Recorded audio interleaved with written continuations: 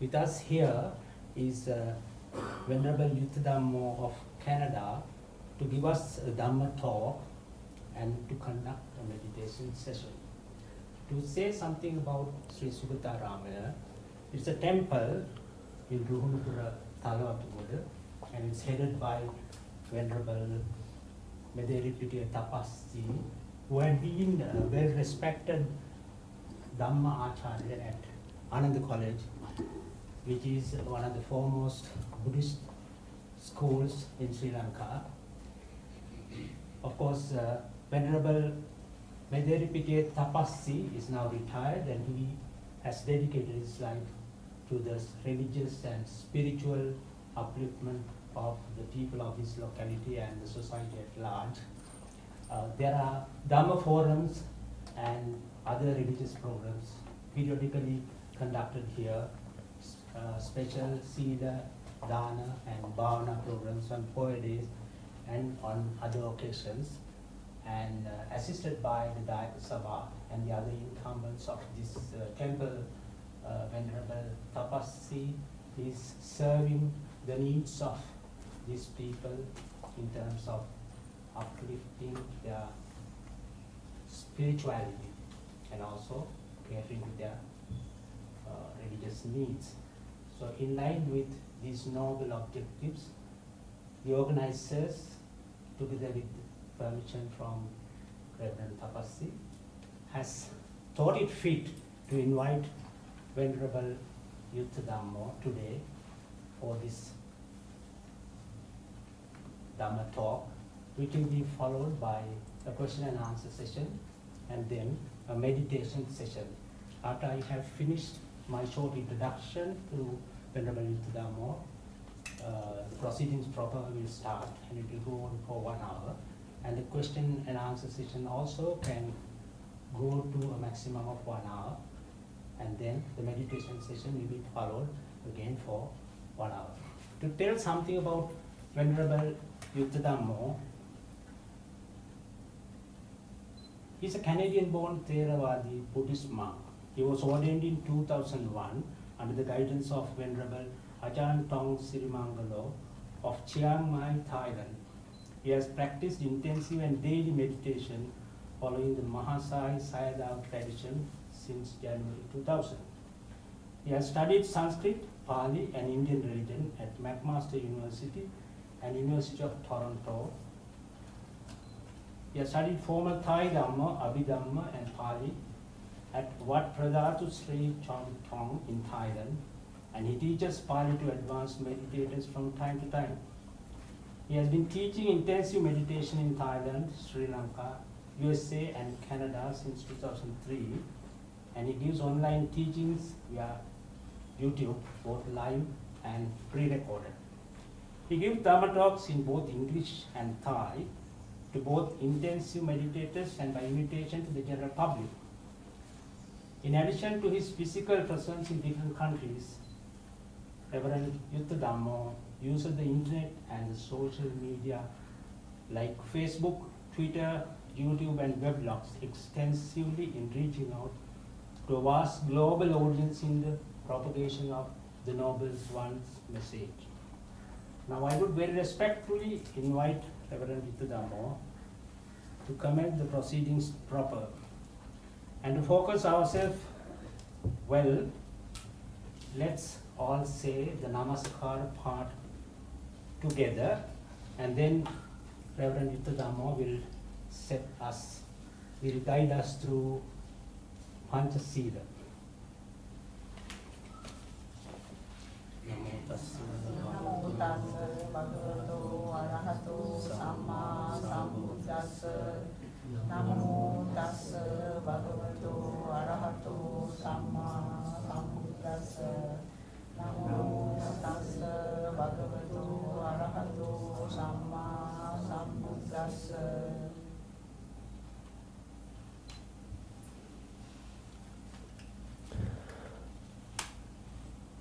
Namo tassa bhagavato arahato samma sambuddhassa.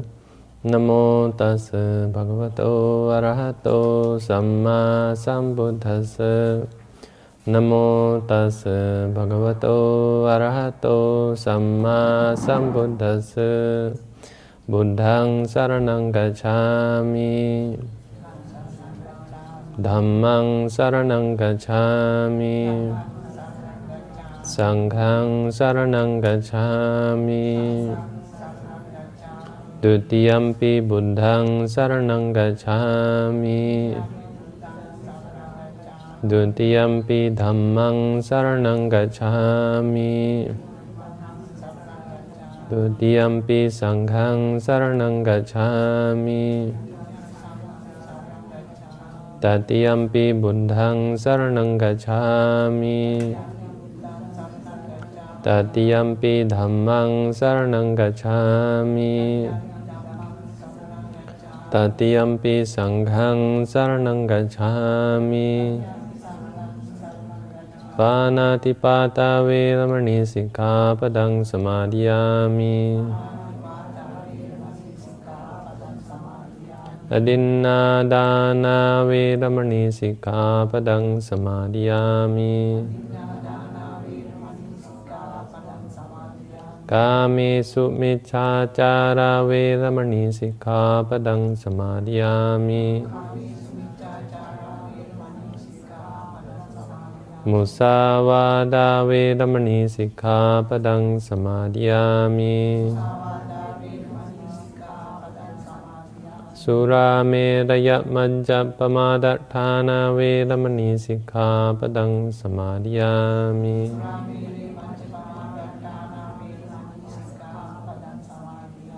Tisarnena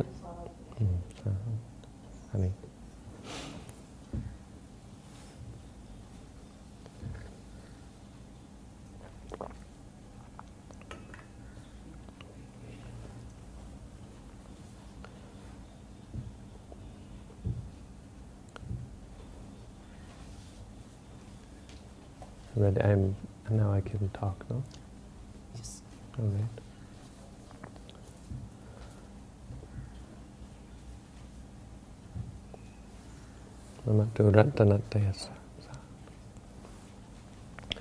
Today I've been invited to speak the Dhamma. I've been asked to talk today about Vedana.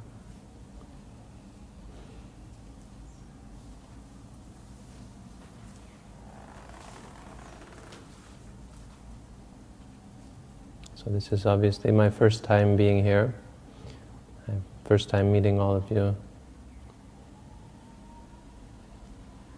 So I will try to give a general overview of Vedana, the idea of Vedana, but then I will try to apply it to the practice of Satipatthana meditation, the meditation that the Buddha taught us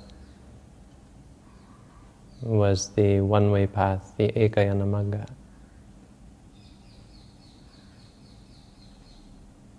So try to make it practical. And I understand then we'll have some time for questions and then for meditation practice. Well, first of all, thank you for inviting me here. This is also my first time doing talks in Sri Lanka. I was here 2 years ago for 2 years, but I mainly stayed to myself. I taught a little bit on television, but I mainly was working on a forest monastery near Mitrigana. And so now I've come back for a month, and at the invitation of Sanka and his father and his family, I have come back to teach. Actually, I wanted to come back for some time, but I can't just go out and buy a ticket, no? So Sanka asked if I would be coming to Sri Lanka, and I said, well, I can't just get on a plane and come, I need a ticket. And he said, well, then he would get me a ticket. And so, thanks to him and his family, I've been able to come back. So today I will be talking about Vedana. Vedana First of all, we understand, we have to talk about, we'll move from what we know about Vedana, and I will talk about some of the things that you may not know about Vedana. And then we will try to see how it fits into our practice. What we know about Vedana, everyone should know, is that it's one of the 5 khandhas. Rupa, Vedana, Sanya, Sankhara, Vijnana. This everyone should know. If you don't, then you have to brush up on your Buddhist theory. It's one of the 4 nama dhammas. So there are, of the 5 aggregates, they're like the fingers on a hand. You have Rupa, and then you have Vedana, Sanya, Sankhara, Vijnana. This Rupa is Rupa. Vedana, Sanya, Sankhara, Vijnana. This is Nama. So these ones go together, and together with Rupa, they make up the 5 khandhas.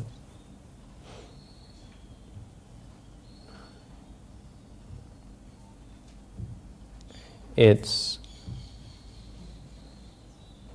one of the 52 Jetasikas. So in an ultimate sense, it's one of the mental concomitants that arises in all minds. Every mind will have a Vedana associated with it. So it's an aspect, it's a universal aspect of the mind. So this should all be fairly familiar. We should all also be aware, those of us who have studied the Satipatthana should be aware that it's one of the 4 Satipatthana. Now the 4 Satipatthana are in some ways just another way of explaining the 5 khandhas. It's really very much the same thing. Rupa khandha is kaya anupassana. Vedana khandha is vedana anupassana. They are cognates. So when you practice kaya anupassi, viharati. When you practice dwelling, seeing the body in the body, this is paying attention to rupa khandha. Vedanastu vedananupassi viharati. You're paying attention to vedana khandha. Jitte jitanupassi viharati, that's referring to vijnana khandha.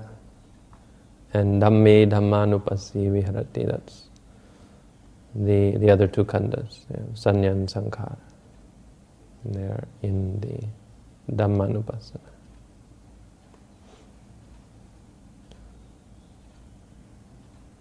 In the Dasaka Nipata of the Anguttara Nikaya, there's a very interesting sutta, Mulaka Sutta.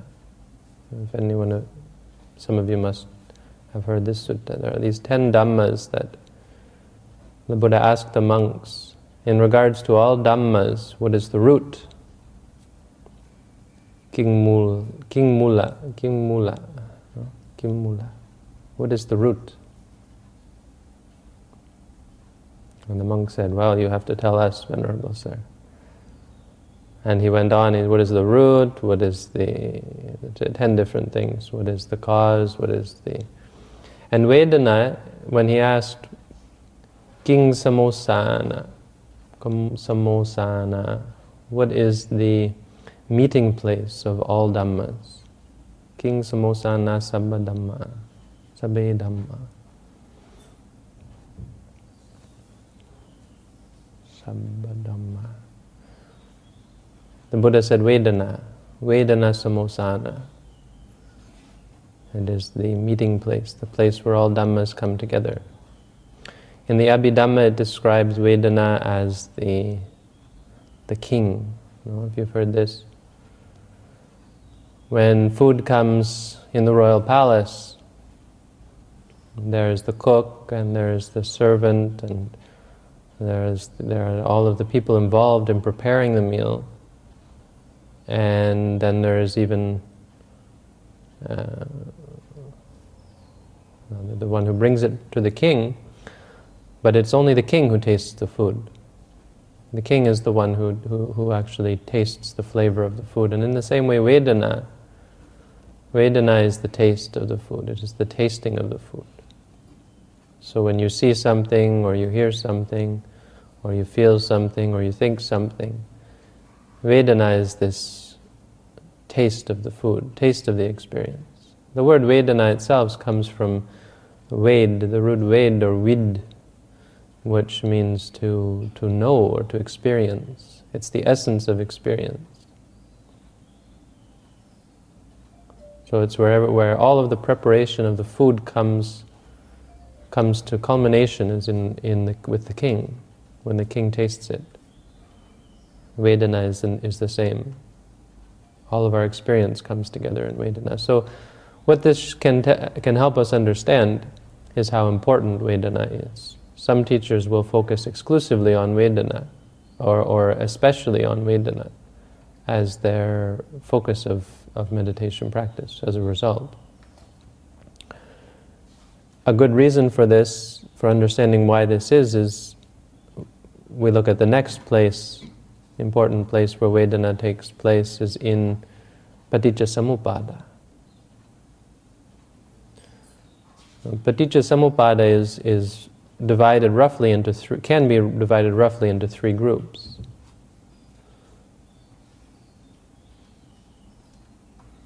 You have the objective experience. This is actually from Vijnana to Vedana. You know, when you have experience, there is the Vijnana, Nama, Rupa, Salayatana, the six senses, and at the six senses there arises Phassa, this contact. Because of contact there is Vedana. Now up until this point, the mind is still pure, right? When you experience pain or pleasure or equanimity in regards to an object, the mind is still pure. When you hear my voice, the sound of my voice doesn't... there's nothing ethically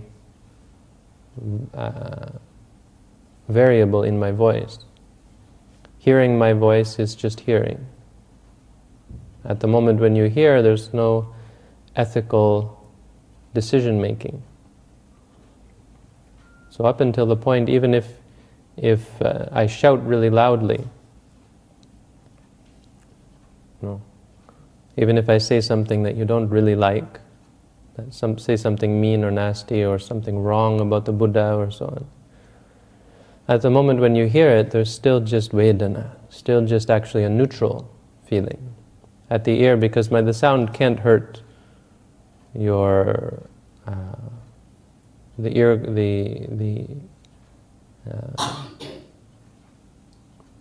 what we call saddha prasada, the sensitive, the ear sensitivity, the ear sense. We have the eye sense, the ear sense, the nose sense, the tongue, the body, and the mind is receive the object. You can't hurt them. If I shout really loudly into your ear, I'm not actually hurting the ear sensitivity, I may be hurting the body, the physical aspect. But the ear sensitivity still receives it with a neutral feeling. But even the pain, if you're sitting a long time on the floor, you'll start to feel pain in the back or in the legs or wherever. Even that pain, it's received without any ethical quality to it. You feel dukkha vedana, but your mind is still pure at that moment. So this is why they say, but this is the last moment. Vedana is the last point where this is true. The problems, all the reason why we're studying Buddhism, the reason why we're interested in meditation practice, start here. So if you want to understand the salient or the most important point of our practice, it's right here. This is where you have to study. Because Vedana paccaya tanha. Based on Vedana, with Vedana as a condition, there arises tanha. And we know tanha is a problem. If you know anything about Buddhism, You know that tanha is a very important dhamma, no? Of all the dhammas, what is tanha? It is the samudaya, dukkha samudaya. Not the cause of all dhammas, but it's the cause of all unwholesomeness, the cause of suffering. You know? Kama tanha, bhava tanha, vibhava tanha. It comes from here. It comes after Vedana. So this is why many teachers will focus on Vedana. They'll take Vedana as their object and have the meditator focus on Vedana. Now there are other teachers who will focus on the mind. Some teachers will focus on what they call cittanupassana. This means getting the meditator to focus on understanding the mind. And there's good reason for that as well.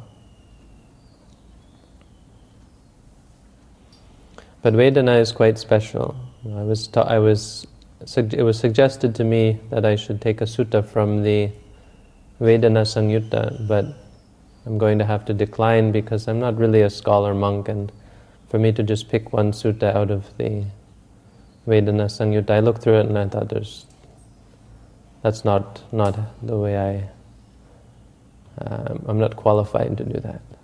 So instead I'm going to give, it's not qualified, that wouldn't be an easy thing for me to do. Because in Thailand we're not taught to take one sutta. It's not familiar to us to do that. We're taught to take the Dhamma.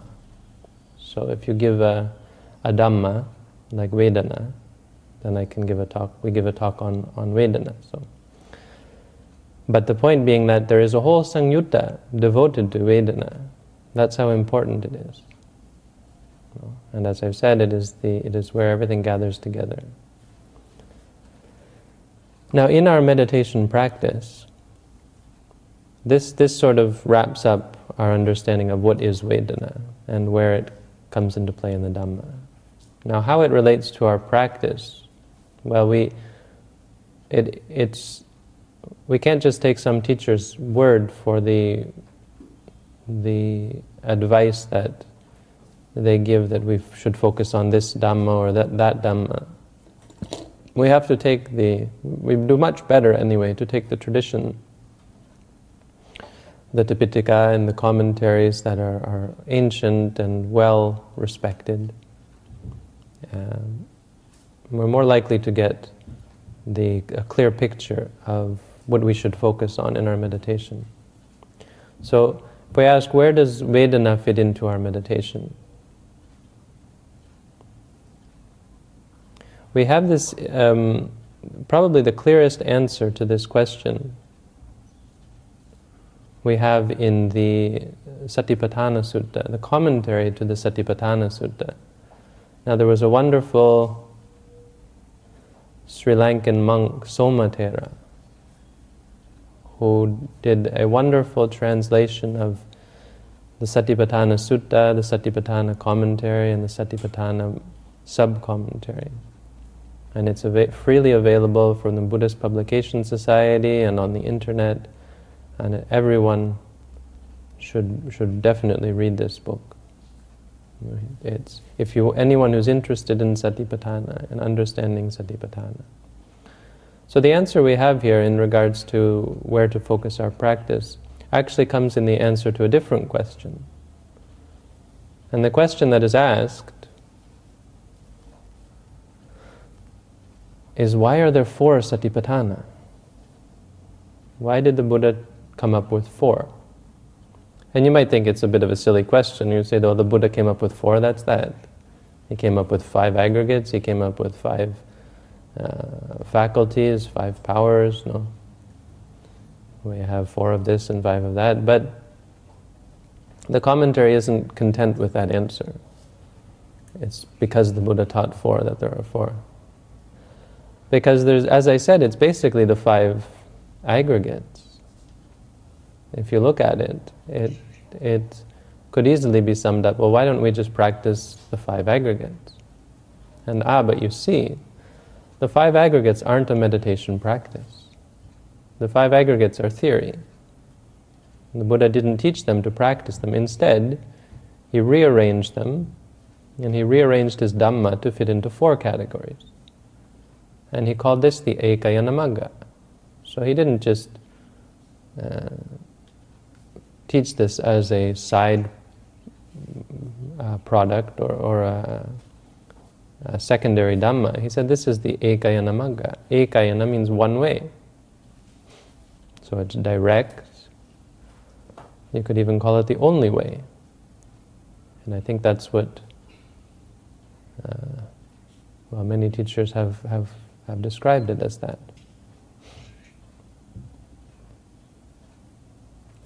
So the answer the commentary gives actually more than one answer. But the first answer that they give is that the 4 Satipatthana are taught to correspond with the 4 Vipallasa Dhammas. And Vipallasa means misapprehension or perversion of perception, or perversion in general. And the 4 Vipallasa means the 4 types of confusion or misunderstanding or perversion or perversion in general.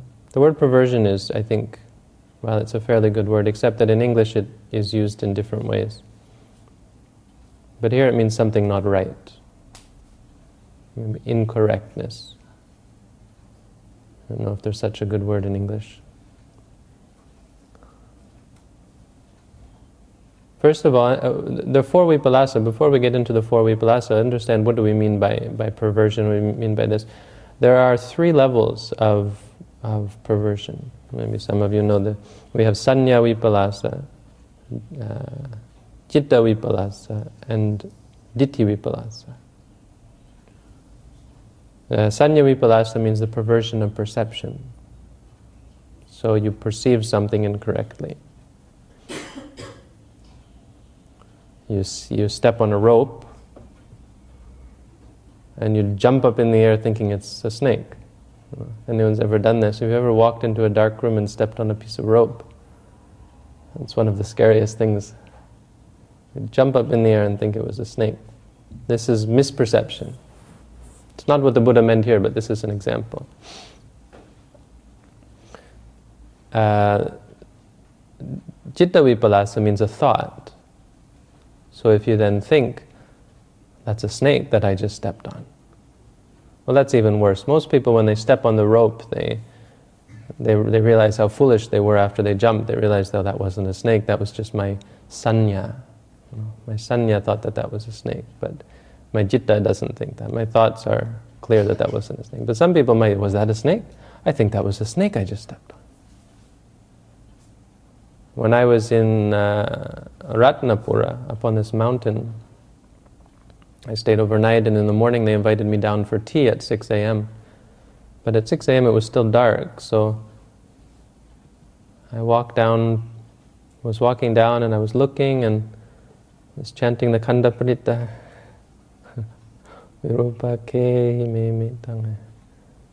And then I came to a dark patch. And I thought, well, I thought to myself, I bet there's a snake in there. Wow. And so I stepped and I put one step into this dark patch and boom, I got something sharp touched my foot and it felt like a stick. And I shook my leg and the stick, whatever it was, whacked against the side of my leg and then fell off. And I wasn't sure whether it was a stick or a snake. And so I reached down and I felt a pain in my foot and I thought, I think I was just bitten by a snake. And sure enough, when I got up into the light and saw there were 2 bite marks on my foot, and my foot started to swell up.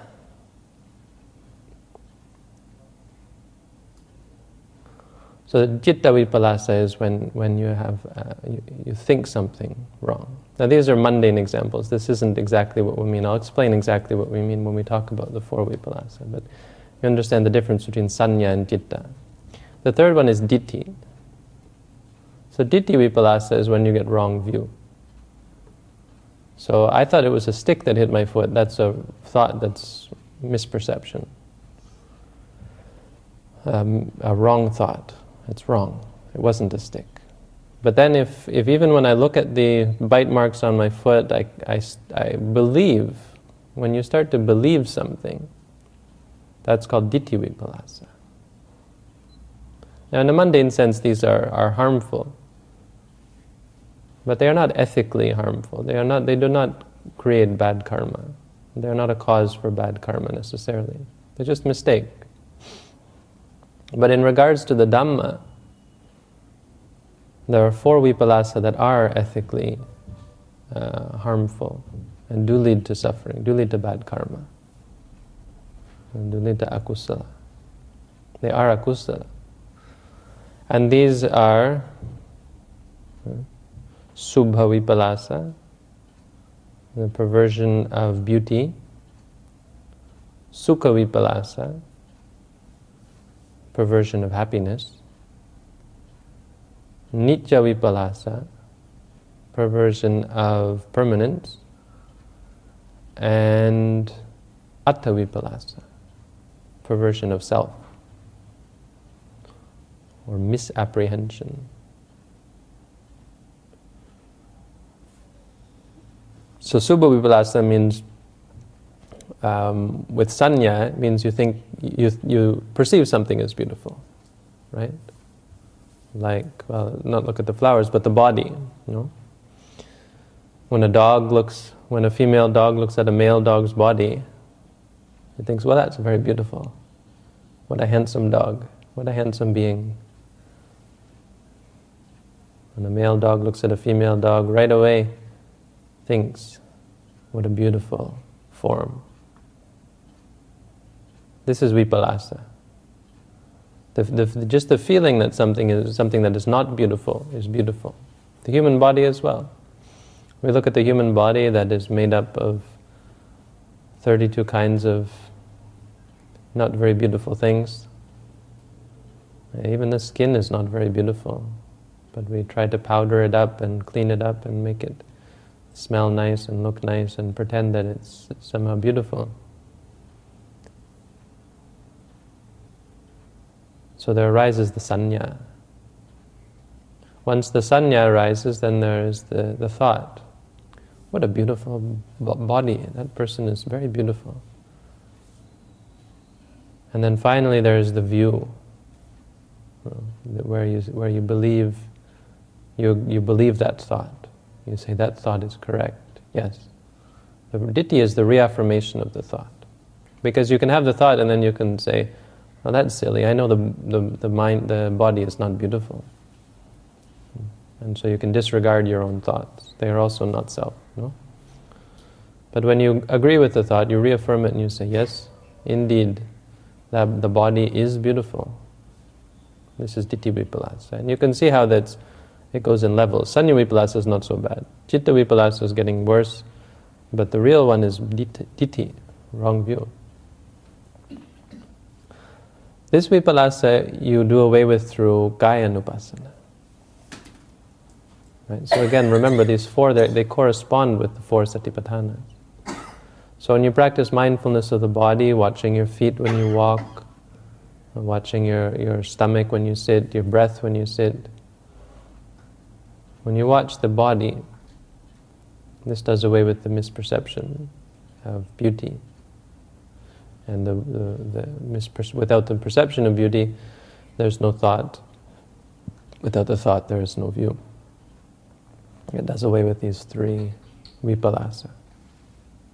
So getting onto Vedana, we're talking about Vedana here. How does Vedana come in? Well, the second one, Sukha vipallasa, is the perversion of happiness.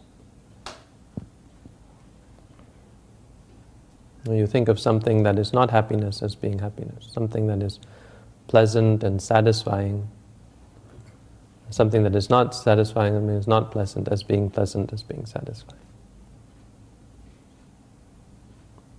So we think of beautiful sights we think of these flowers, for example, as being satisfying. We think of music as being satisfying. We think of perfume and good food and soft touch And we think of certain thoughts and ideas. All of the six senses, we think of them as satisfying. And this is a perversion. It's wrong. So we have the sense that they're satisfying, then we have the thought, what a beautiful flower, or what a beautiful sound, what a pleasant smell, what delicious food. This food makes me so happy when I eat this food. And then we have the view that happiness can be found. Now among Buddhists, the view is not so strong. But in the world, the view that good food, is true happiness. It's a very powerful one. Even worse than that, the body, the physical feelings, physical pleasures. So the idea that sexual interaction is actually satisfying. This idea is prevalent in most places, most people. Even the view in the world, the view that this is the height of happiness. Not just happiness, but it's the pinnacle of happiness. Very difficult, this one, to do away with it. In fact, this one, there's special difficulty here. And so this is why people will focus on Vedana.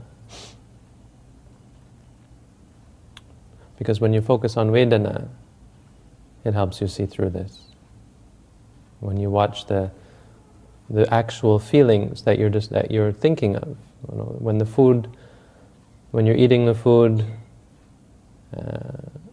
and you think this food is making me happy, this food is so satisfying to eat this food.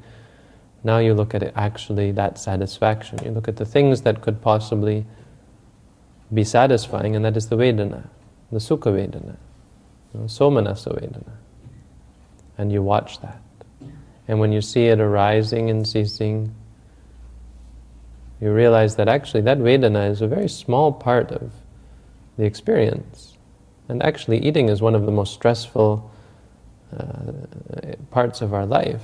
If you're mindful of it and you watch what's actually going on, there's quite a bit of stress involved, even just in the desire to eat.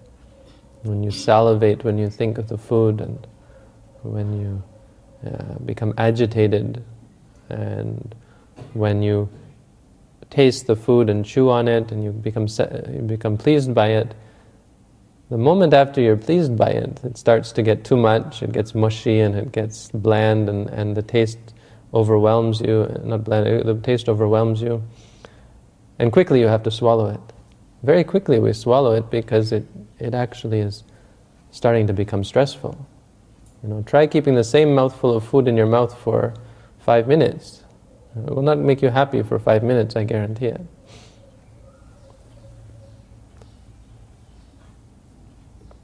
And the same goes with all the senses.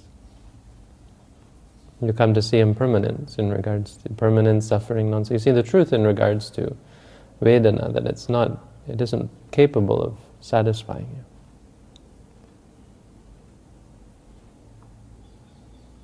you. Yampana nityang dukkhang viparinama dhammang.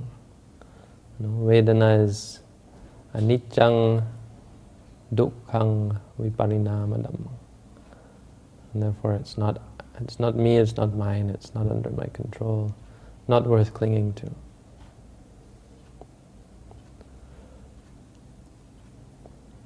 So then this is why we would focus on Vedana. We focus on Vedana to overcome this belief in satisfaction. But we still have two other Satipatthana. So the conclusion that I would come to is that in fact Vedana is the first conclusion is that in general, Vedana is simply one of the four Satipatthanas, and it has its function, it has its role. Altogether there are 4 Satipatthana, and each one of them plays a role. This is why the Buddha taught all 4. When he taught Sati, he said you should have mindfulness of the 4 Satipatthanas. So the first conclusion is we could just say in general that it's just one of the 4, but there's more to that. So I'll explain a little bit more after this. But anyway, the third vipallasa is nitya vipallasa, the delusion of permanence. And this is overcome by mindfulness of the mind. So nityang doesn't necessarily refer just to permanence, it means stability. I don't believe that this glass of juice is going to last forever. But if this is my glass, then I believe that it's stable and it's something I can depend upon. And of course we know this leads to problems, that if I really like that glass, then it's subject to breaking, or if it breaks, then we know that I'll be upset.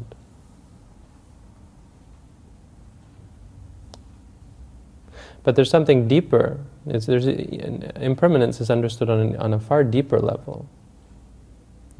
And it goes back to the same thing I was talking about before. The juice, I think this is something I can get, and it's stable and lasting. So here now I'm drinking the juice, and I can drink it for several seconds.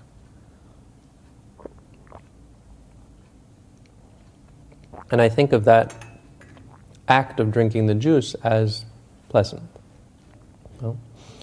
It's pleasant because it's stable. It's something that I can experience for several seconds. When you study the mind, you see that even that's not the case. And so this is why when I was talking about eating food, you see that the pleasure only arises and ceases. In fact, this glass isn't just something that is going to last for a month or a year or so on. It actually doesn't last more than a moment. The truth of life, these flowers are only real at the moment when I see them. Reality in Buddhism, the Buddha's teaching, Theravada Buddhism, is based on experience. We're taught nowadays to think of reality in terms of the three physical dimensions plus time. We have independent of the observer. Right? This is what Newton and Descartes and all these Western scientists have come up with.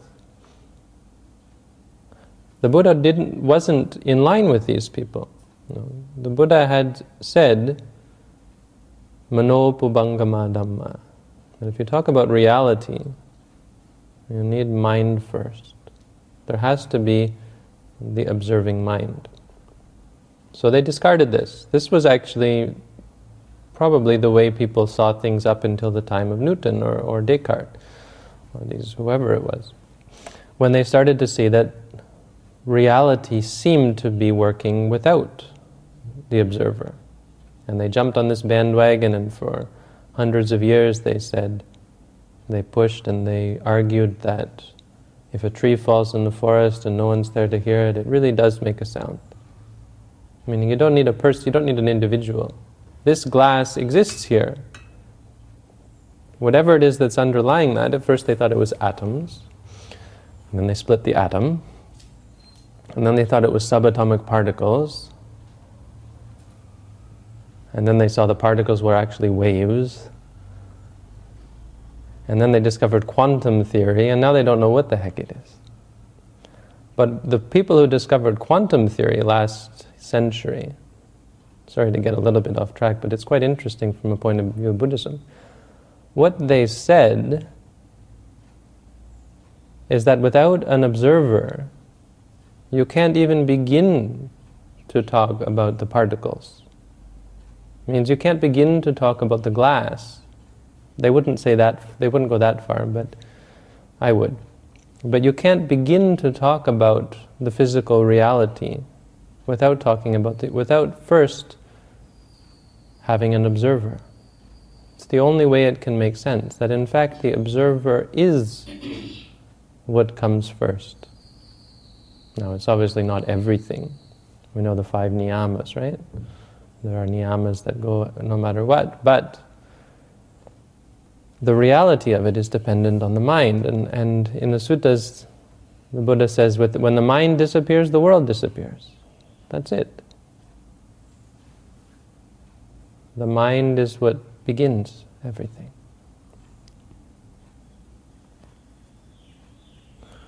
So when we focus on the mind, we see this. We come to see that the mind is the fastest thing in existence. It arises and ceases so quick. One moment you'll be sitting here enjoying what I say, and then the next moment, whoop, your mind gets bored and says, I think I'll go home for a bit.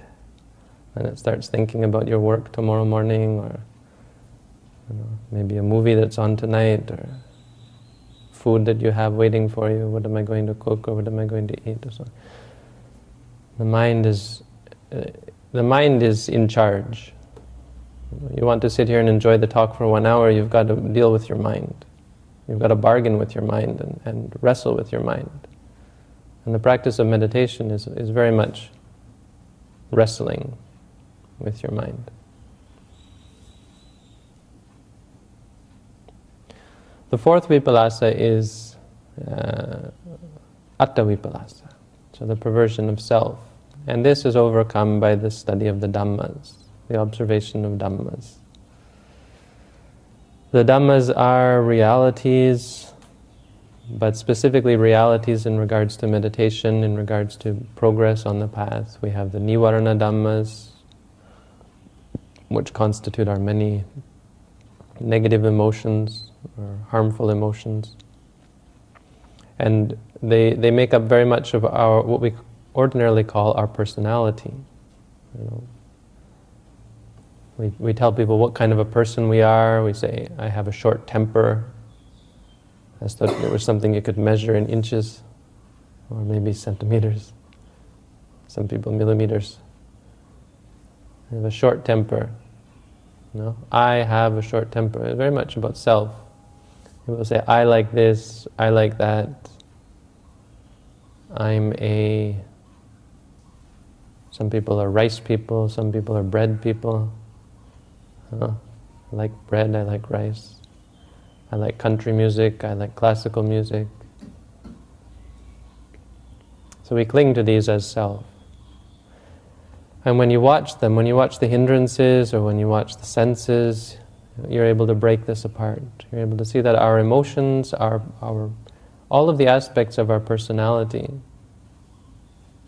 are just more experiences.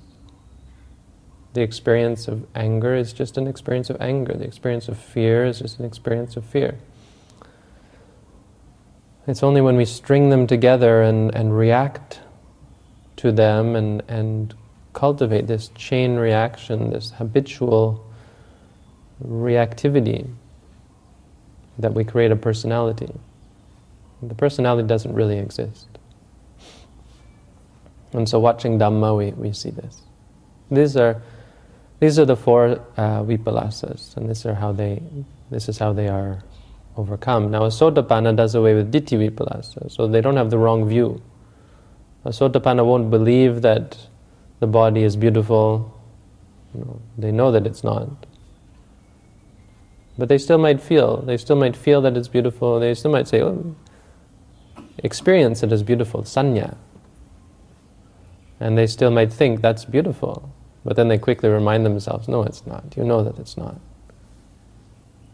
But it's only an arahant who does away with all of these. Anyway, this is a very good reason why the Buddha taught the four satipatthana. The second reason, and I'll maybe end it on this so you can have time to ask questions before we get into the meditation section, is in regards to how you might understand the need to focus on Vedana or focus on any one of the four satipatthanas, because they are not equally prescribed. You know this teaching on the character types, the charita. In samatha meditation there are 6 charitas. And based on them you should only practice certain types of meditation, you should not practice other types of meditation. So some people will try to throw away all 4 of the satipatthana and say, oh no, practicing satipatthana, it doesn't suit my character type, it doesn't suit my temperament, they would say. Because they think it's like the other meditations, you can practice something instead of them, but it's not possible. Satipatthana meditation is for the practice of vipassana. It doesn't hold to the rules of samatha. And so the commentary gives new character types, new charitas. It gives 2 charitas, total 4 charitas. And it says, based on these 4, you practice the 4 satipatthanas. So the first 2 charitas are Raga Charita and Ditthi Charita. Raga means someone who is passionate. It doesn't just mean raga in terms of the lobha side, but it can also mean dosa. So passion here means someone who is emotional. Most lay people will fall on the emotional side. And the other one is Ditthi Charita, which is intellectual or views. Someone who has a bigger problem with views. And most monks will fall on this side. Most religious people will fall on this side. But even still, that's only a generalization. Individually, some people are very much attached to their wrong views, or views in general. And some people so they argue and they debate and they hold on to their views. And some people are just very emotional. So if you argue with them, they might hit you or they yell at you, before they would argue about it. So these 2 charita are used to practice the 4 satipatthana. And the other factor is whether a person has strong wisdom or weak wisdom. So if a person is of a sharp mind, maybe old people or very young people, or people who are not well educated, or who are simple-minded. Some people just don't like to think. They're just happy with simple ideas and concepts. This sort of person we call weak wisdom. It's not necessarily a bad thing. It just means their mental capacity is not very strong. Mostly people who haven't, it's a difference between education. If people who haven't gone to school, they've never exercised their minds, their brains are still fairly untrained, which is fine. But these people, if someone has weak wisdom and raga charita is passionate, then they should practice kaya anupassana. Because the body is coarse, it's easy to understand, easy to observe. And it's going to have to do with one's view of beauty, right? So it's going to have to do with raga. If someone has strong wisdom but raga charita, then they should practice Vedana Anupassana. So if you're wondering when and why you should focus specifically on Vedana, it's, as the commentary says, it's when you're this type of person. A person who is passionate but has strong wisdom. And this person, it doesn't mean they shouldn't focus on the other 3, but this is where they will get the most benefit, because it's where their biggest problem is. Raga has to do with the body and it has to do with Vedana. If someone has Ditthi Charita and with weak wisdom, then they should focus on the mind. Because the mind is simple, just thinking, just planning or thinking about the past. Not very difficult to understand. Relatively simple.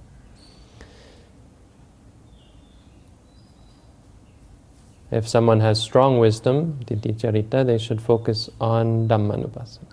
Because Dhammas are more complicated. You have the Nivarana Dhammas, you have the senses, the aggregates, you have the Bojjhangas, So you have many things to think about. This requires strong wisdom.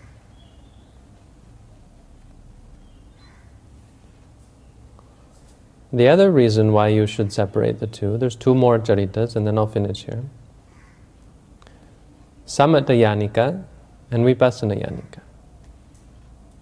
These aren't exactly charitas, but they're Yanika. Yanika means someone who takes a vehicle.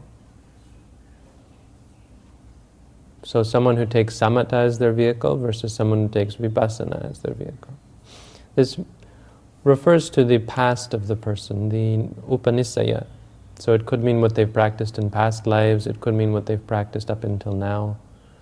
When they come to practice the Satipatthana, you have to look, the teacher has to look and see, have they been practicing Samatha before this? If so, we call them Samatha Yanika. Have they been practicing Vipassana before this? When they come now to us, have they been practicing more vipassana than samatha. Then we call them vipassana yanika.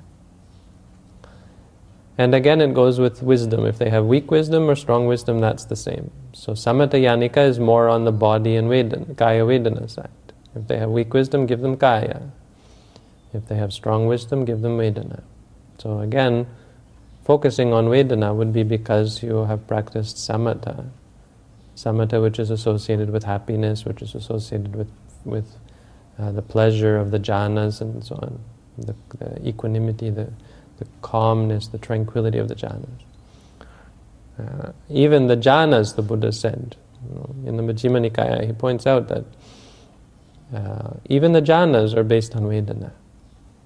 And what is the problem with Vedana? Well, this is, you study Vedananupassana Satipatthana and you'll see even the jhanas are aniccaṃ dukkhaṃ anatta.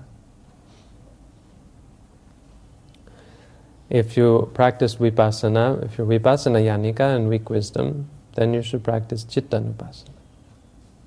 If you practice vipassana before and you have strong wisdom, you should practice dhammanupassana. So you can, mostly these are for the teacher to understand. This is why it's so important to customize your teaching to the individual. In my tradition, we'll meet with the meditator daily. Sometimes have lengthy interviews to discuss and to answer questions the meditator has, to fix their problems, to adjust their practice, and to help them to stay on the right path and to gain positive results. So for a teacher to know these is important. But for the meditator, we can be reassured by the fact that the Buddha didn't really make discrimination between the four. He taught all four of the Satipatthana. And he taught that we should all practice these four in order to find the five goals of the Buddha's teaching. This is to purify our minds, to be free from sorrow and lamentation and sadness and depression, to overcome mental and physical suffering, to find the right path, and to attain the goal of Nibbana, which the Buddha said, Yadidang Cattaro Satipatthana. The path that leads to these five, this is the four Satipatthana.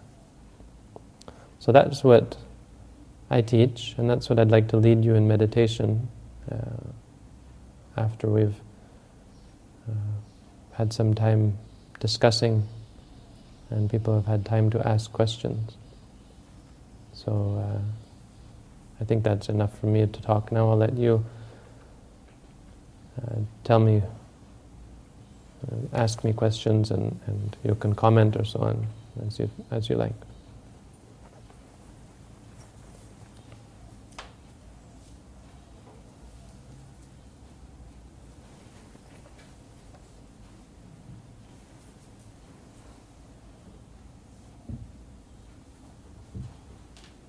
Yes, gentlemen.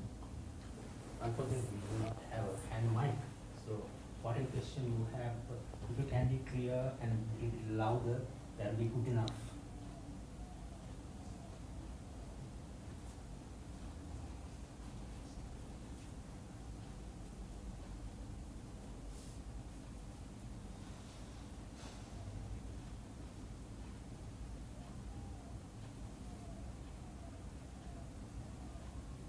It can directly relate to the talk that Bhante gave or any other matter related to Buddhism or meditation. No questions means either one of two things. It means that my talk was so good that you're speechless, or it means it was so bad you don't want to hear anything else I have to say. Or it just means you're afraid to talk in front of the camera. Well, Bhante, to fill the void, I would like to ask you a question. It's not really a question, it's a clarification that I need. I think this doubt or confusion may be hovering in the minds of many of us in the audience. So, how should I start? Now, we have these two terms, wish and the curse. These are common, irrespective of religion, culture. We make birthday wishes, or you do something and you wish for your future lives. Some person may offer a tray of lotus flowers to the Buddha and wish that during the next birth that may he or she be born beautifully or handsomely. And in the Buddha scriptures, in the Dhamma scriptures, Jataka Kathas, we have evidence of such things taking effect. And on the contrary, we have people full of hatred who have made bad wishes. And it had gone from birth to birth. In Krodhavarga, the Nidana Katha of Nahiverena Vedana gives us a typical example. So you have these two sides, the wish, if it is bad, the curse. Then with regard to all activities, all things that happen in the world, we know that they are governed or they happen, they can be explained under the five Niyama Dhammas, that everything doesn't happen as a result of karma.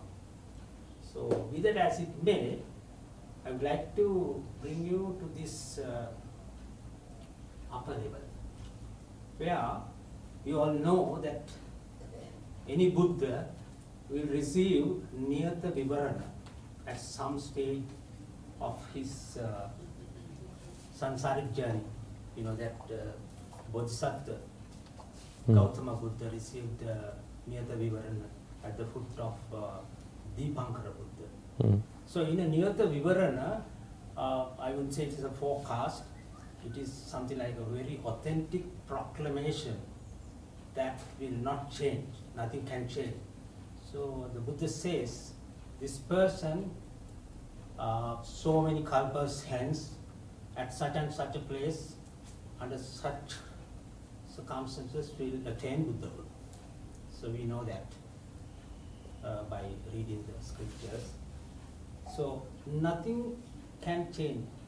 It's not a mere forecast. And also, there are some of us who think that, it's a day-to-day common thing that you can see that many people who engage in all the bad practices, they flourish without any bad effects. And on the other hand, there are people who do good things, nothing good comes by them. And they think, why we continue like this? Let's take things easy. So there is this confusion in the minds of many people. Why and how is it that when a Niyata Vivarana is given, that proclamation is given, that nothing can change it, nothing can change it, and it happens.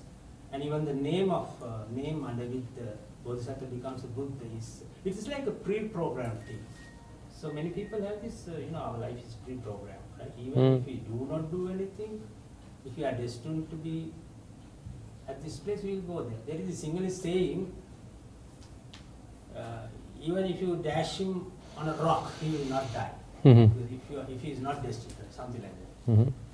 So all these things actually sometimes demean a person's, work to lead a good life. They become lazy sometimes. Right. So how do you put all that in the proper perspective so that you will have more light shed on that? But anyone who takes up determinism as a view is going contrary to the Buddha's teaching, first of all. So if you think that everything is predestined, then you are taking up a wrong view. But what the Buddha did, what Buddha Dipankara did, was just like if a car is going down the road at 100 miles per hour,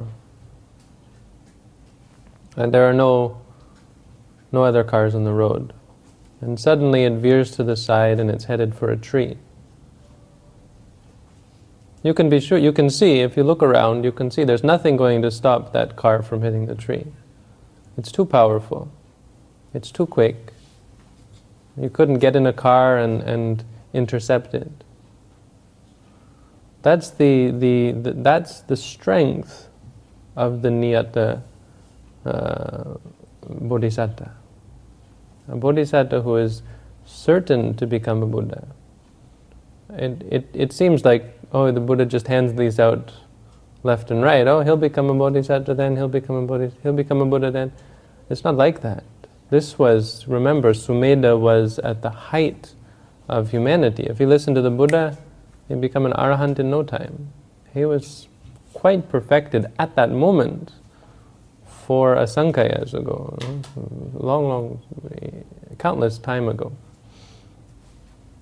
And then, on top of that, he gave up his life by lying down in the mud, totally sacrificed himself, let the Buddha walk on him, which is something that not many people could do. So the power there was like this car hurtling towards the tree. It's so far beyond any other power in the universe that even though there is the potential to say, I'm going to come in here and I'm going to change this, the Buddha with his omniscience could see that that wasn't going to happen. That's one way of looking at it. The other thing that's interesting is, how can someone see the future at all? When I was young, I had an experience where I went into some kind of state and I floated out of my body and watched my brother drop a bowl of cereal onto the floor. I was just doing my own meditation that I just made up on my own. And then I came back into my body and I got up, and it was like I woke up from a dream. And I stood up and I walked downstairs and I looked, and there was my brother pouring a bowl of cereal, and I watched him drop it on the floor again. So I had seen it happen before it actually happened. How is that possible? If we don't subscribe to determinism, how is that possible? Well, they have this interesting idea of the future actually affecting the past. Time might not be exactly what we think it is. This is a bit heretical. I can't say that that Buddhism necessarily supports this, but it doesn't deny it. The idea that the fact that Buddha became enlightened now was a cause, purejata paccaya. It arises afterwards and is a condition for something in the past. Was actually a condition for Dipankara to make that determination. You understand? The fact that Buddha became a Buddha, Gautama became a Buddha, affected what Dipankara said in the past. The future can actually... that's how you can see that's one explanation of how you can see the future. The fact that it happened made me see that it was going to happen. Hard for us to understand when we think of things linearly in terms of time, but it is possible to see the future. And how is that possible if it hasn't happened yet? Why do you see something like that? It can be because the future actually affects the past. It's interesting. But I think the more important point is that these are not, we shouldn't dwell too deeply on this. You know what the Buddha said about karma? He said it is achintaya, it's something that you should not think about. Only a Buddha can understand the workings of karma. How we should understand karma, what we can understand, and what does away with all of our doubts about cause and effect, is how the mind works on a momentary level, a momentary basis.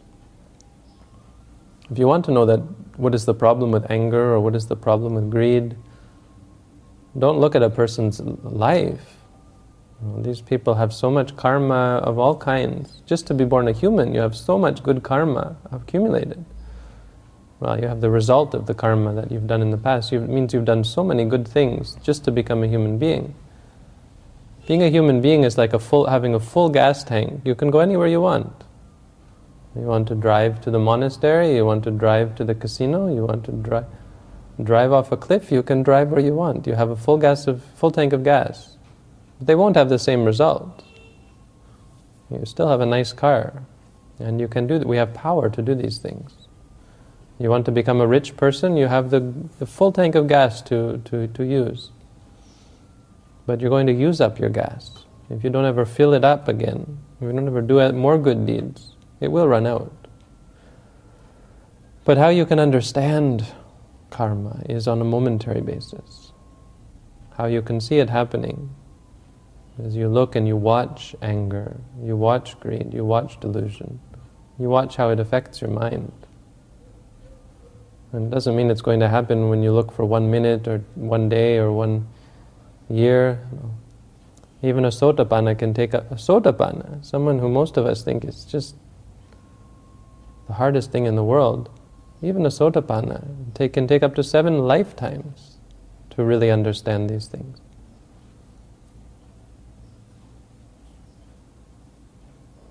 But this is how you can see it. You can watch and you can see, and even in a few days, you'll begin to see, you'll begin on this process. This is why a sotapanna doesn't break the 5 precepts, because even at a sotapanna level, they don't need 7 lifetimes to understand that these are really bad karma. These things have a very, very bad, they have no good to them. These are very dangerous, not dangerous, but very harmful things to partake in. And so sotapanna will have seen enough of cause and effect through their meditation practice to be able to give up the 5 evils of the 5 mentioned in the 5 precepts and keep the 5 precepts purely.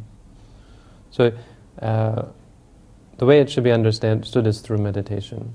If you want to know the truth of karma, it's not a theory, it's not watching and looking and taking surveys of who was evil and who got good results.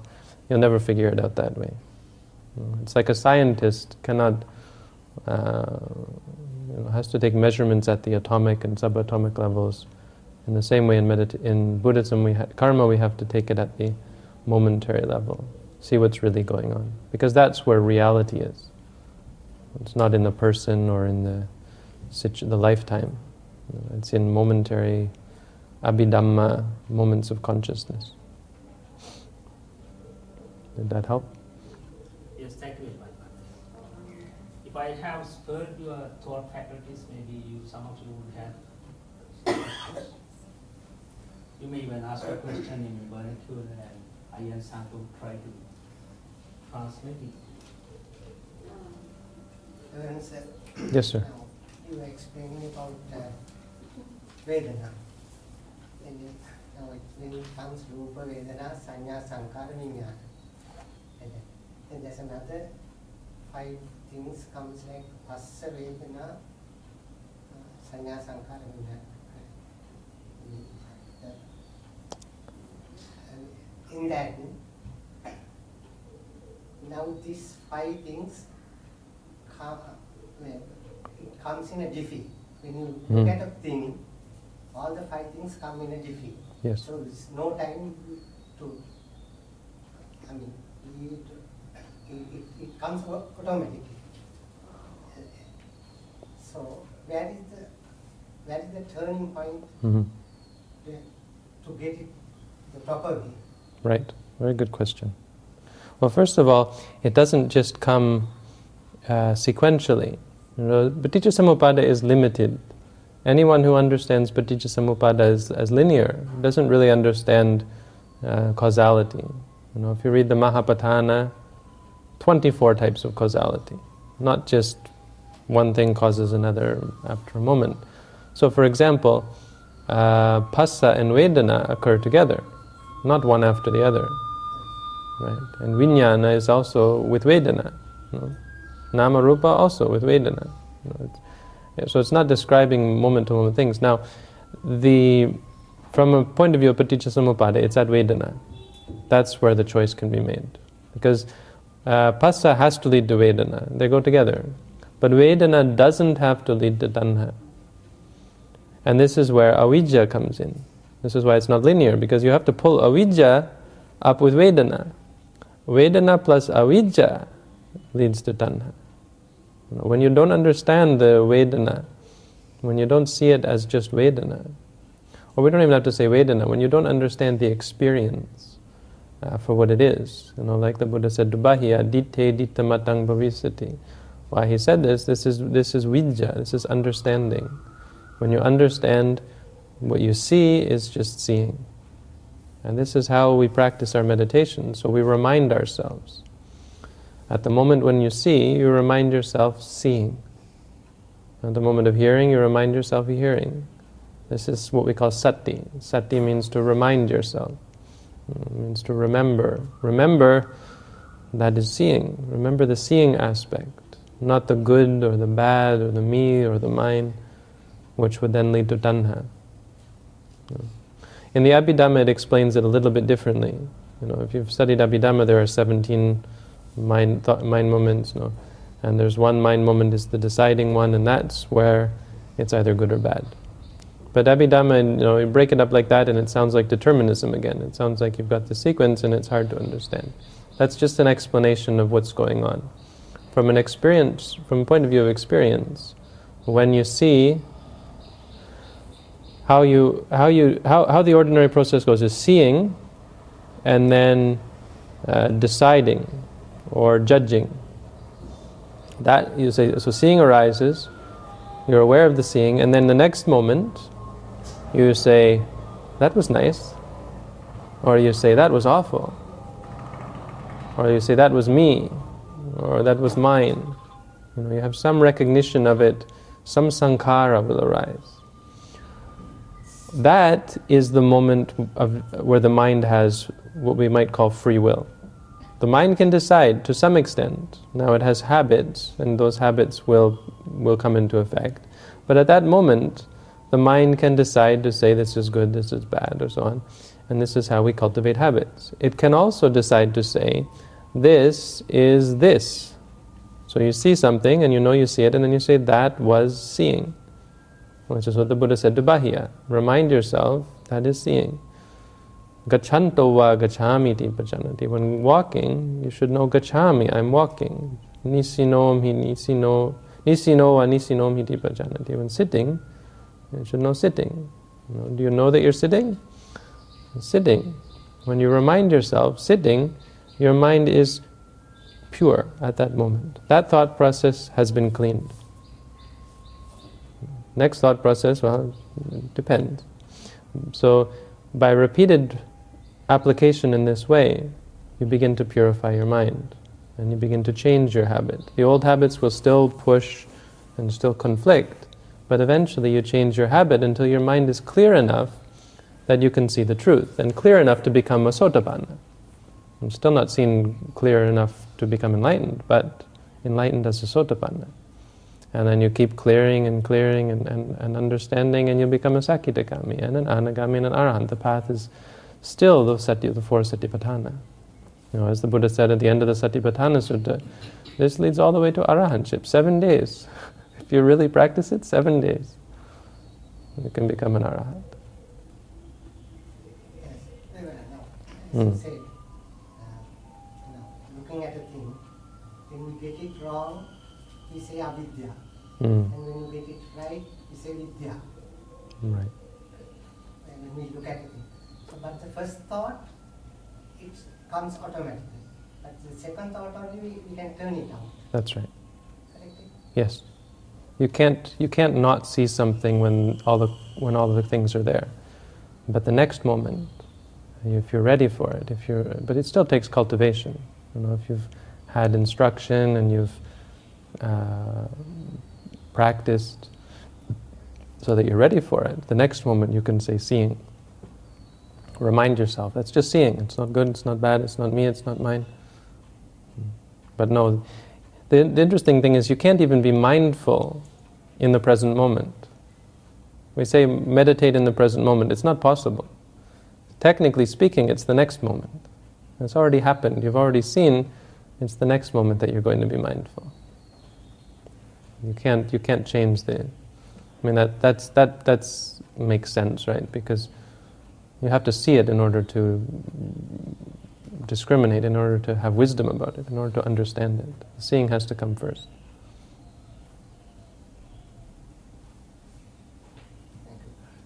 Bhante, I would also like to ask a question. But mostly to ask this is I've been hearing in Dharma discussions, special discussions within lay people, how cause and effect is explained, and how that there is no you or I in absolute reality is explained. The discussions go to the extent of saying how you don't really think things thoughts come to your mind because of outside influences and influences within, and how you don't really say things. Outside sources make you say things, and how you don't really do anything. Outside sources make you say, do things. That's what I find awkward to follow, and for me, according to my understanding, it neglects karma niyama and it's one of the wrong views as mentioned by the Buddha. If you say everything is caused by another, so by outside source. When you say like that, doesn't it like neglects your Absolutely, it's wrong. It's wrong view. It's wrong view to say that everything comes from the outside. That it's because of God or any aspect external from the being. It shows that they've never studied the 24 types of causality. So absolutely, the external world influences. But if that were the case, there would be no path to enlightenment. With all these wrong views, then you have to ask yourself, how could you become enlightened? How could you possibly become enlightened? There's no nibbana niyama. No.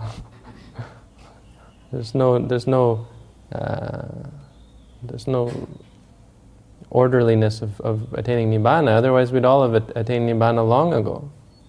We've been in samsara for a time that you can't even recall, and we've never attained nibbana. So it has to take something else. It can't be an external cause. Otherwise, you just have people becoming enlightened at random. But there's an orderliness. It has to come from your own practice. But they also say that you and I don't really exist, so they don't take any responsibility. Well, the first thing, which is again another wrong view.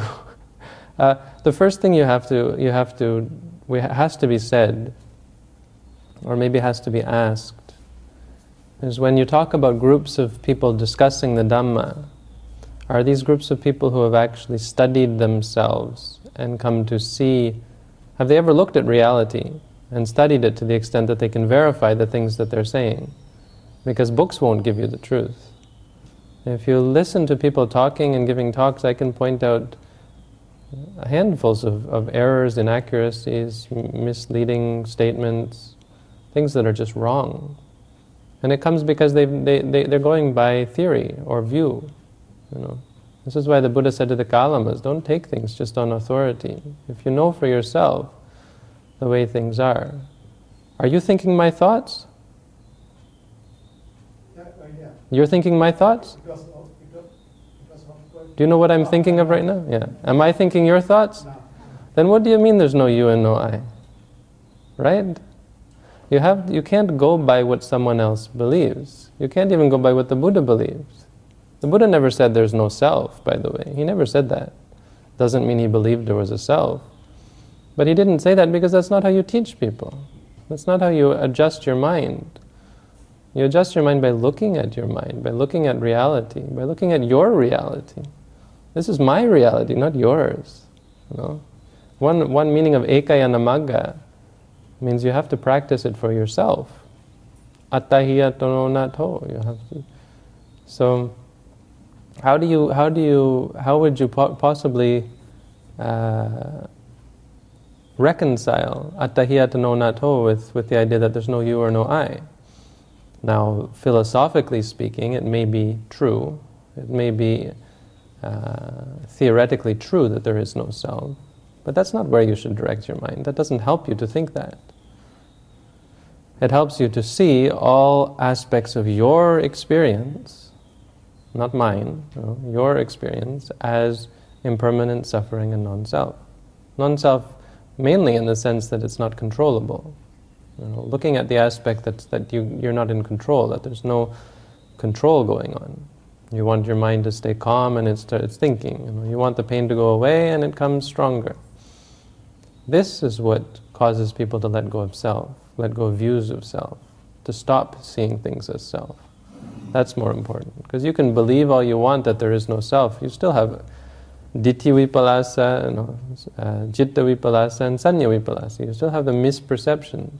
Maybe not Ditthi vipalasa, but you'll still have the wrong thoughts and the wrong perceptions. And your view can and will change because it's not based on reality. It's not based on experience. These people who discuss this, next life they may forget it all. They will forget it all, and they might take up wrong views. They might become Christians, or have ideas that God will save us. This kind of thing. In other words, one may call it a stream of vijnana, so whatever. Still, each and every one of us is responsible for our own thoughts. Is your stream the same as my stream? No. No. So you have yours, I have mine. That's the idea of non-self. Is a practice.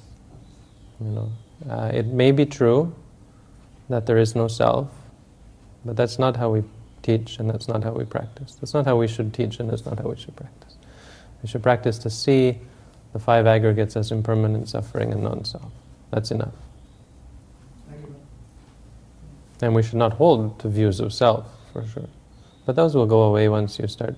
Anyone who holds a view of self, it's always in regards to the five aggregates, one or the other. When you focus on the five aggregates, you'll let go of all those.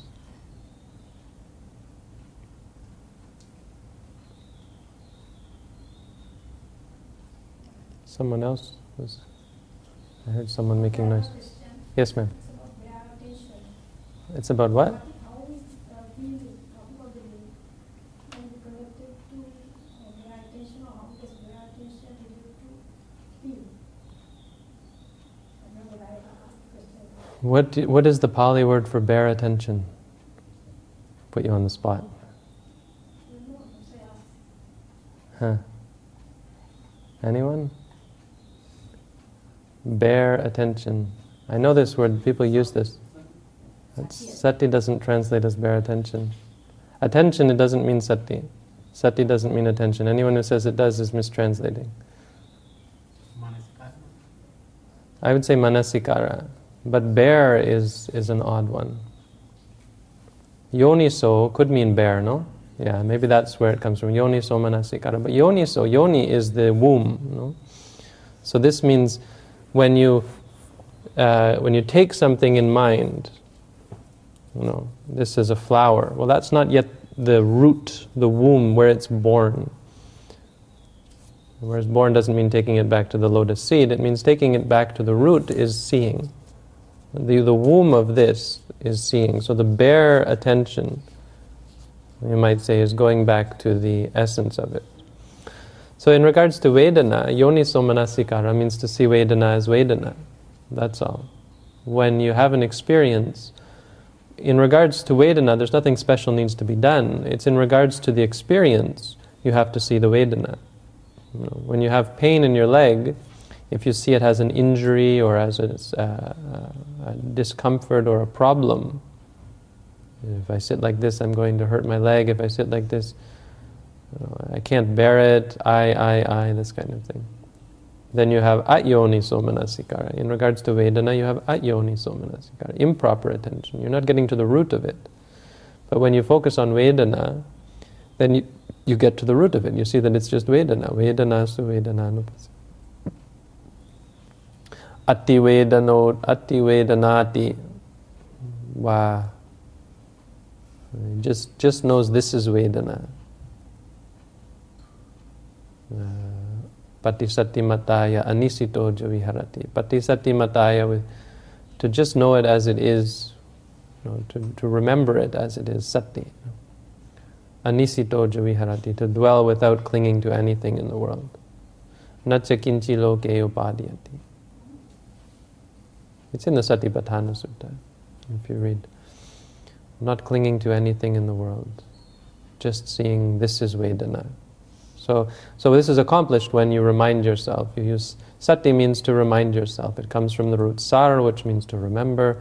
So you're remembering the root, the yoni of the object. So when you remind yourself, pain, pain, pain, your mind focuses on the root, which is the pain, and that's it. It doesn't have room. The word mindful is useful, even though it's not a good translation, because your mind is full.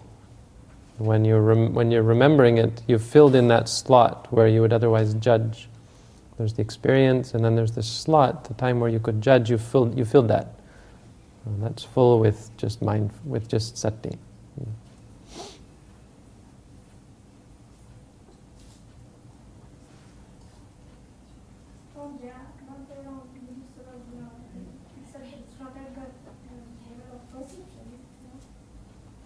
Sorry? Their attention. Hmm. I mean, is it just a mental note of the objects you Well, bare attention is more, or yoniso manasikara is more of a general description of the process of mindfulness. When you're mindful, you have yoniso manasikara. You are manasikara. Manas means in the mind. Manasi means in the mind. Kara means to make or to perform, or to, in this case, to keep. To keep something in mind. That's what manasikara is. Manasikara is present in every citta. Every vijnana has manasikara. But yoniso manasikara means keeping it in mind with wisdom, keeping it in mind at its essence. And that is accomplished through the practice of satipatthana. At the moment when you remind yourself, this is, gachanto va gacchami ti bhajanati. When walking, one knows gacchami, I am walking. Nisinomhi, I am sitting. When one knows that dukkha vedana has arisen, when one recognizes dukkha vedana has arisen, not I am in pain or I am suffering or so on. This is the difference between yoniso, ayoniso. If you read the Sabasava Sutta, it's quite useful. Quite a good sutta to read. It talks about the difference between yoniso manasikara and ayoniso manasikara. Because ayoniso manasikara leads one to think of self, ask questions about was I in the past, will I be in the future, am I now, this kind of thing. Who am I, what am I? It deals with self. If one has yoniso manasikara, then they just see things as arising and ceasing. They see the six senses as impermanent, suffering, and non-self. So in our tradition, we take this as a practice to remind ourselves, using this mantra, a mantra that actually focuses on the experience. So you'd say to yourself, pain, pain, and that reminds you that it's just pain. And you can see it works quite well to keep you just with the pain.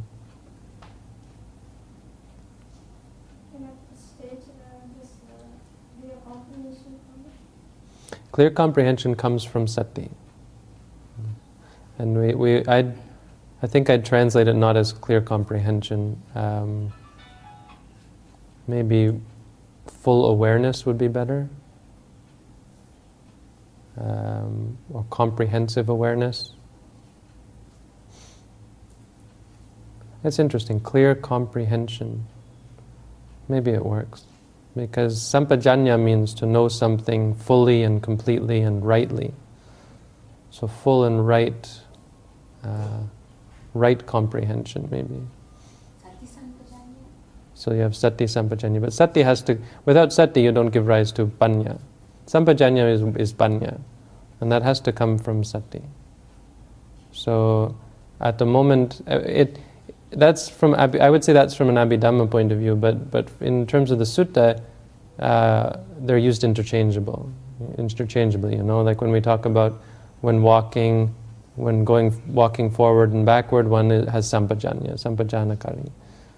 But that's only explanation of, a general explanation of the practice. Technically, in order for that to happen, there has to be sati, which the Buddha has already talked about. Gachanto va gacchami ti bhajanti. That's the sati part. When one knows it as I am walking. When one knows the Vedana as Vedana, when one knows the thought as the thought, then there is the sampajanya.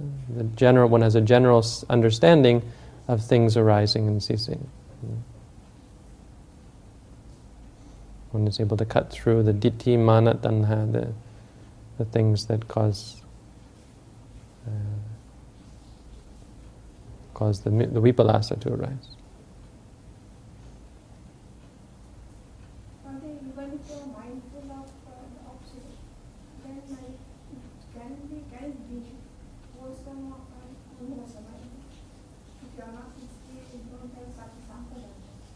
If you don't have sati sampajanya, every wholesome mind has sati in it. So if you don't have sati, I think every mind has sati in it, I'm not sure. No. If your mind has sati according to the satipatthana, then it's wholesome. If it doesn't, if you don't have this recognition, if you don't have wisdom in the mind, some minds are ethically neutral. But we get into deep abhidhamma, and I don't want to say too much that I'm not clear on, but I wouldn't say it has to be full of defilement, but it's most likely going to have lobha, dosa, or moha in it. So if you like something, that's lobha. If you dislike something, that's dosa. If you don't understand something or you misunderstand something, that's moha. And these come constantly when we're not mindful. So karma is being performed moment after moment after moment. All sorts of bad karma, which is why we have to divert ourselves by practicing good karma. This is why dana and sila and even bhavana are so important. Because in the absence of them, we're constantly creating akusala karma.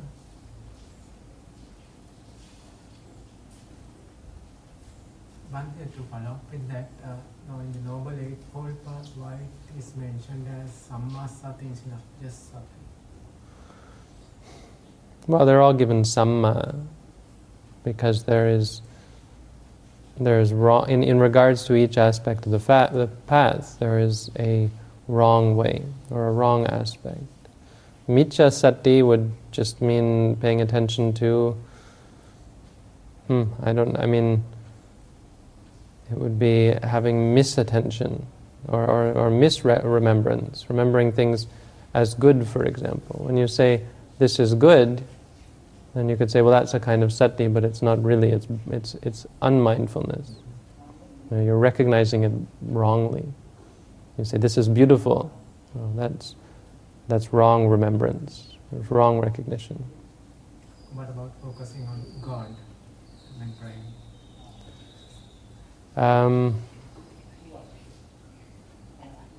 God's a bad one. God is definitely going to be involved with moha, because focusing on God is focusing on not necessarily, but like if your belief that God is going to save you or that kind of thing, that's wrong. But at the moment when you focus on a concept, if I say this is a flower, for example, I say, well, this is a flower, that's not miccha sati, but it's not samma sati either. It's just ordinary sati. Or you could even say it's samma sati in a conventional sense, but not in terms of the path. It's when I say that if I say this is a duck, then that you could say in a conventional sense that's miccha sati. If I keep saying to myself, duck, duck, duck, it's very wrong in a conventional sense. But if I keep saying, this is good, this is good, this is good, this is mantra, I say, this is beautiful, this is so beautiful, this is so wonderful, this flower is so awesome. That's miccha sati. I would suggest that that's the meaning. You have to get the right effort, isn't it? Atapi sampajanya sati. Yes. Well, they have to go together. If you don't have right effort, sati won't arise. And if sati doesn't arise, there won't be sampajanya. So they have to go in that order. Atapi means to send the mind to the object, to actually have the activity of meditation. This is sort of points out the flaw in the idea that you can just sit there and become enlightened, that meditation is just about letting things be, letting things go, letting things flow. Meditation is a work that you have to perform. It's something that takes effort. Atapi is not, the word Buddha didn't use the word effort, he used the word something like burning, or atapi means like lighting on fire. You have to be on fire. You have to exert yourself. Sorry? No, atapi comes from tapa. Tapa means heat. What? Suppress? No, burn. They say it will burn, it'll heat up the defilements and melt them away. That's how they say it. They say atapi heats up the defilements, and like the Buddha used the simile of gold. Gold has defilements. The defilements of gold are copper and tin and lead and these other metals. And so you have to heat up the gold and remove the defilements. So atapi is the heat for the mind. It heats up the mind and allows you to get rid of the defilements. But or melted, heated up anyway.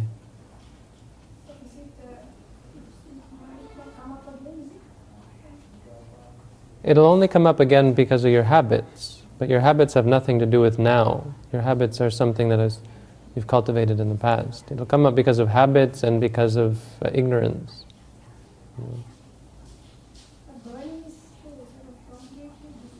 Yeah, well, it does completely destroy. I mean, it doesn't. It's just a conventional, but you can't think of the defilements as like juice or something. They don't exist. They arise in one moment and they cease. So the moment when you say, for example, in my tradition, you say angry, angry. At that moment, there's no anger in the mind anymore. But you're reacting to the anger in such a way that it's not going to go the next step of going out and hitting someone or yelling at someone. You know? So you can't destroy things. They arise and cease momentarily, technically speaking. And the Visuddhimagga goes into this long discussion of which defilements you actually do away with. When you become an arahant, which defilements do you do away with? If you say future defilements, well, they haven't arisen yet. So how are you to destroy something that hasn't arisen yet? If you say past defilements, well, that's ridiculous. If you say present defilements, this is also, in the moment when you're mindful, or in the moment when the defilements are, you can't be mindful. And in the moment when you're mindful, the defilements have already ceased. So which defilements do you destroy as an arahant? There's this long discussion about this, and it just says, what is it? You cut down, I think it's a tree again. You cut down the tree and you pull up the roots, and so that it's not going to grow again. And any growth that might come in the future has been prevented. And then it says, well, is that referring to something in the future? It says, no, we don't even say that. Anyway, the point is it's a long conversation and it's quite technical which ones you get rid of. But the only important thing is that you do destroy the defilements in the end. And clearly no, at the moment when you have atapi, it doesn't mean you're getting rid of all the defilements. There I destroyed anger. You destroyed that chain of anger that was going to make you yell at someone. You stopped that. You cut that.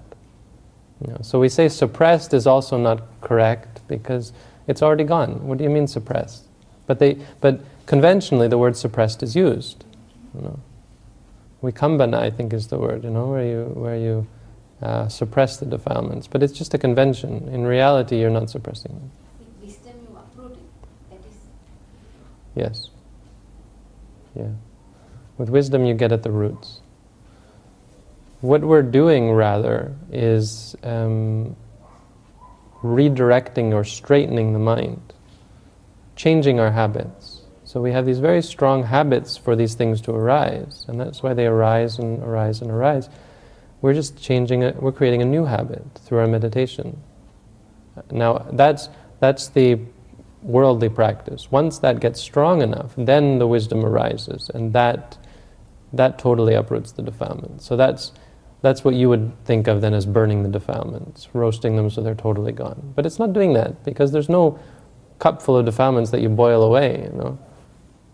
They don't exist. All that exists is a moment. But you're uprooting in the sense that there's no potential for them to arise anymore. The anusaya are gone. So something bad comes up, and the root, the thing that would, the spark, it's like being covered in gasoline, but you have no light, so it's not dangerous. There's no spark anymore. That's what is missing. Even though the same thing arises, the spark is gone. So it's thought of as nibbana is like turning off the lamp, right? It's like dousing the lamp.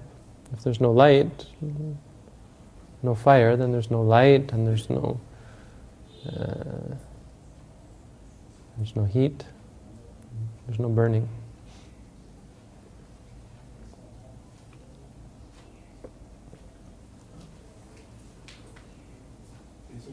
That was a very fair amount of questions. At the start I was wondering if there would be any, but once it started flowing, it was a smooth flow, and I think we discussed many things. I would thank those who asked those good questions. Now I would very respectfully invite Ante to get on with the most important phase of this program, that is the meditation program. Just one more question. Mm-hmm. Yes. It's very, according to what all of them have asked, it's a very basic question. What can we do, or what have we to do not to fall into a worse realm than where we are now? Mm-hmm. Well, that's the thing, huh? You can't. You can't be sure you're always going to be born as a human. In fact, you can be quite sure that you're not going to be born as a human at some point. Because it's not easy to be born as a human.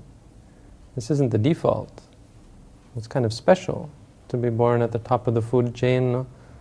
To be born a special animal on earth. You get to lord over all the other animals. There's no way unless you become a Sotapanna, really. It's the only way to prevent it. I mean, sorry to say. But we can keep going, and we can say, well, in this life you can prevent it. The most certain way is still to practice vipassana meditation. If you practice insight meditation and you get to the second stage of knowledge, which is called paccaya parigaha jnana, which means you understand cause and effect, basically you understand kamma, then the Visuddhimagga says that you become a chula sotapanna. The Buddhaghosa says niyagatiko, means your gati, your rebirth, your destination in your next life is certain. You will not go to any of the four apayas in this life, in the next life. But there's only one lifetime. So if you're asking in this life, that's the most certain. Because, even Malika, who was such a wonderful person, Malika, who was the queen, because she did one little bad thing, and when she died, she went to hell for 7 days. The mind is uncertain. The Buddha said, I've seen people who did very, very small bad deeds and go to hell. And I've seen people who did very, very big bad deeds and went to heaven. It's very complex, because there's so many kammas working together, so many things. Unless you practice the way out of samsara, you can never find stability in samsara, and that's a delusion. The monks were always going, like Moggallana went up to talk to Sakka, and he saw Sakka had become negligent, and he would say, "Oh, look at my wonderful mansion and all of these things." And Moggallana put his baby toe, put his big toe on the mansion, and it started to shake and fall apart. And Sakka, got all frightened. He said, you see, don't become negligent. But the angels are even worse than us. They try to find stability, and they think of themselves as stable. They forget that it's impermanent. We humans do this as well. We're not able to think. We're moving too quickly, and our minds are too caught up for us to stop and to think about where we're going, for us to stop and be concerned about where we're going. But we have to, we should. Mental training is not just a luxury or an optional.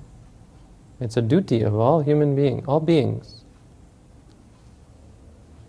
We talk about training the body and working out the body, and we do that because we find it useful. We think, well, I've got the body, my body should be well trained. But very few people think to train the mind, when in fact the mind is something we carry around with us quite a bit longer than the body. So training the mind is of far greater importance. This is what meditation is for. It's a duty. It's something that is a necessary part of our lives. The Buddha said, "Dve me bhikkhu dhurani." There are two dhuras, two duties. One is to study, and the other is to practice vipassana, to gain insight. Those are the only two duties that we have.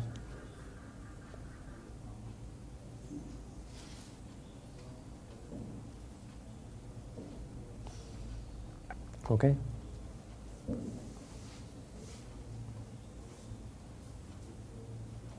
All right. So then I'll begin with a meditation teaching.